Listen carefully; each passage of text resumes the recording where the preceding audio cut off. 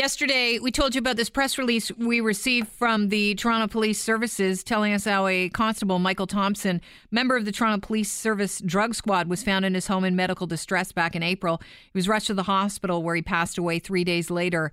He died of a fentanyl overdose, and the quality of which, they said, or quantity of which, was too large to have been caused by mere contact with that drug, meaning he had to have used the drug. Constable Thompson, they said, was a good police officer.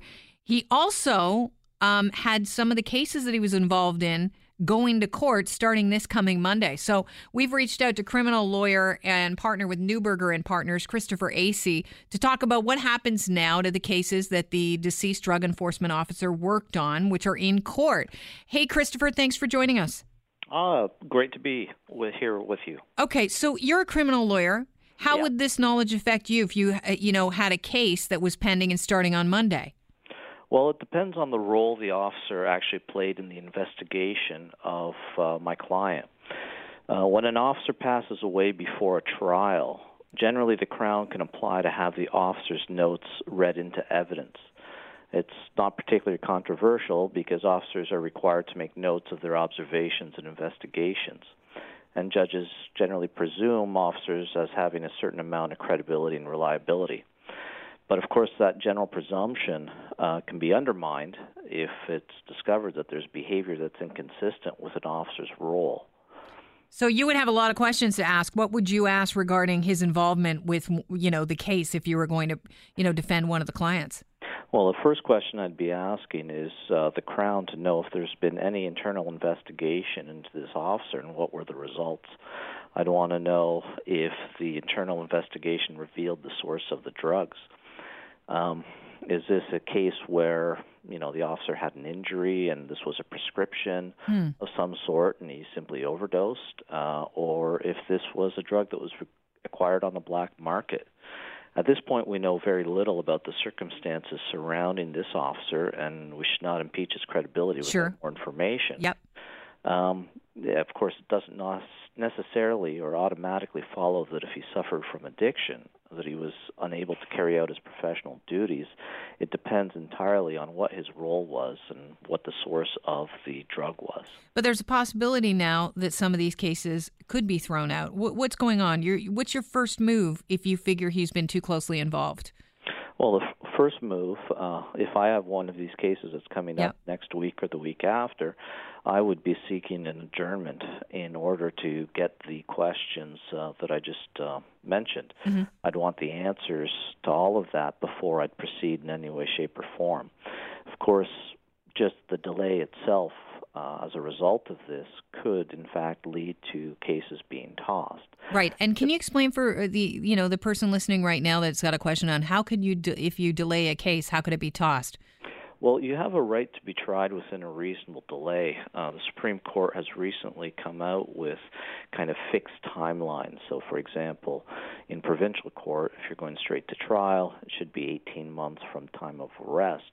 But if there's delay that's occasioned as a result of late coming disclosure, those sorts of things that prolong the trial time from when it was initially scheduled to be heard, then, in fact, your right to be tried within a reasonable delay gets violated.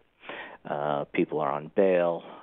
As you can imagine, some people are incarcerated awaiting trial, and if things have to be prolonged as a result of disclosure issues, then their right to be heard quickly is violated. So in that case, the case is thrown out? Potentially, yes, absolutely. Wow. Then, of course, it depends entirely on what is the outcome of this investigation. If, in fact, the officer, imagine the worst-case scenario where the officer was acquiring this from the street, whether he was stealing it from the evidence locker or going out and buying stuff on the black market, then the Crown may have a difficult time in satisfying the court that his notes should be read into evidence. Right. At which point, then, depending on what his role is in the investigation, how important he is, it's entirely possible that the Crown just simply cannot satisfy its burden. So they just dropped the case. Effectively, yes. Wow. Well, I appreciate the insight that you have, because I knew a lot of people thought, well, this is a shocking story. But immediately I sprung to the fact that, wow, I know that he has cases coming to court on Monday. What does that mean for those cases? And, I had no idea. So I appreciate your insight into it. Thank you. There's just one other thing that I would add is it's not simply the cases coming forward, but of course he passed away in April. Mm-hmm. So there are cases that have presumably already been heard, and in those instances, perhaps not knowing that there was any issue, the counsel permitted the officer's notes to be read in. This could, in fact, lead to a number of appeals being sought on the grounds of this new information. Could they be overturned then? Potentially. Wow. It depends entirely on the outcome of the investigation, what role the officer's evidence had in securing the conviction.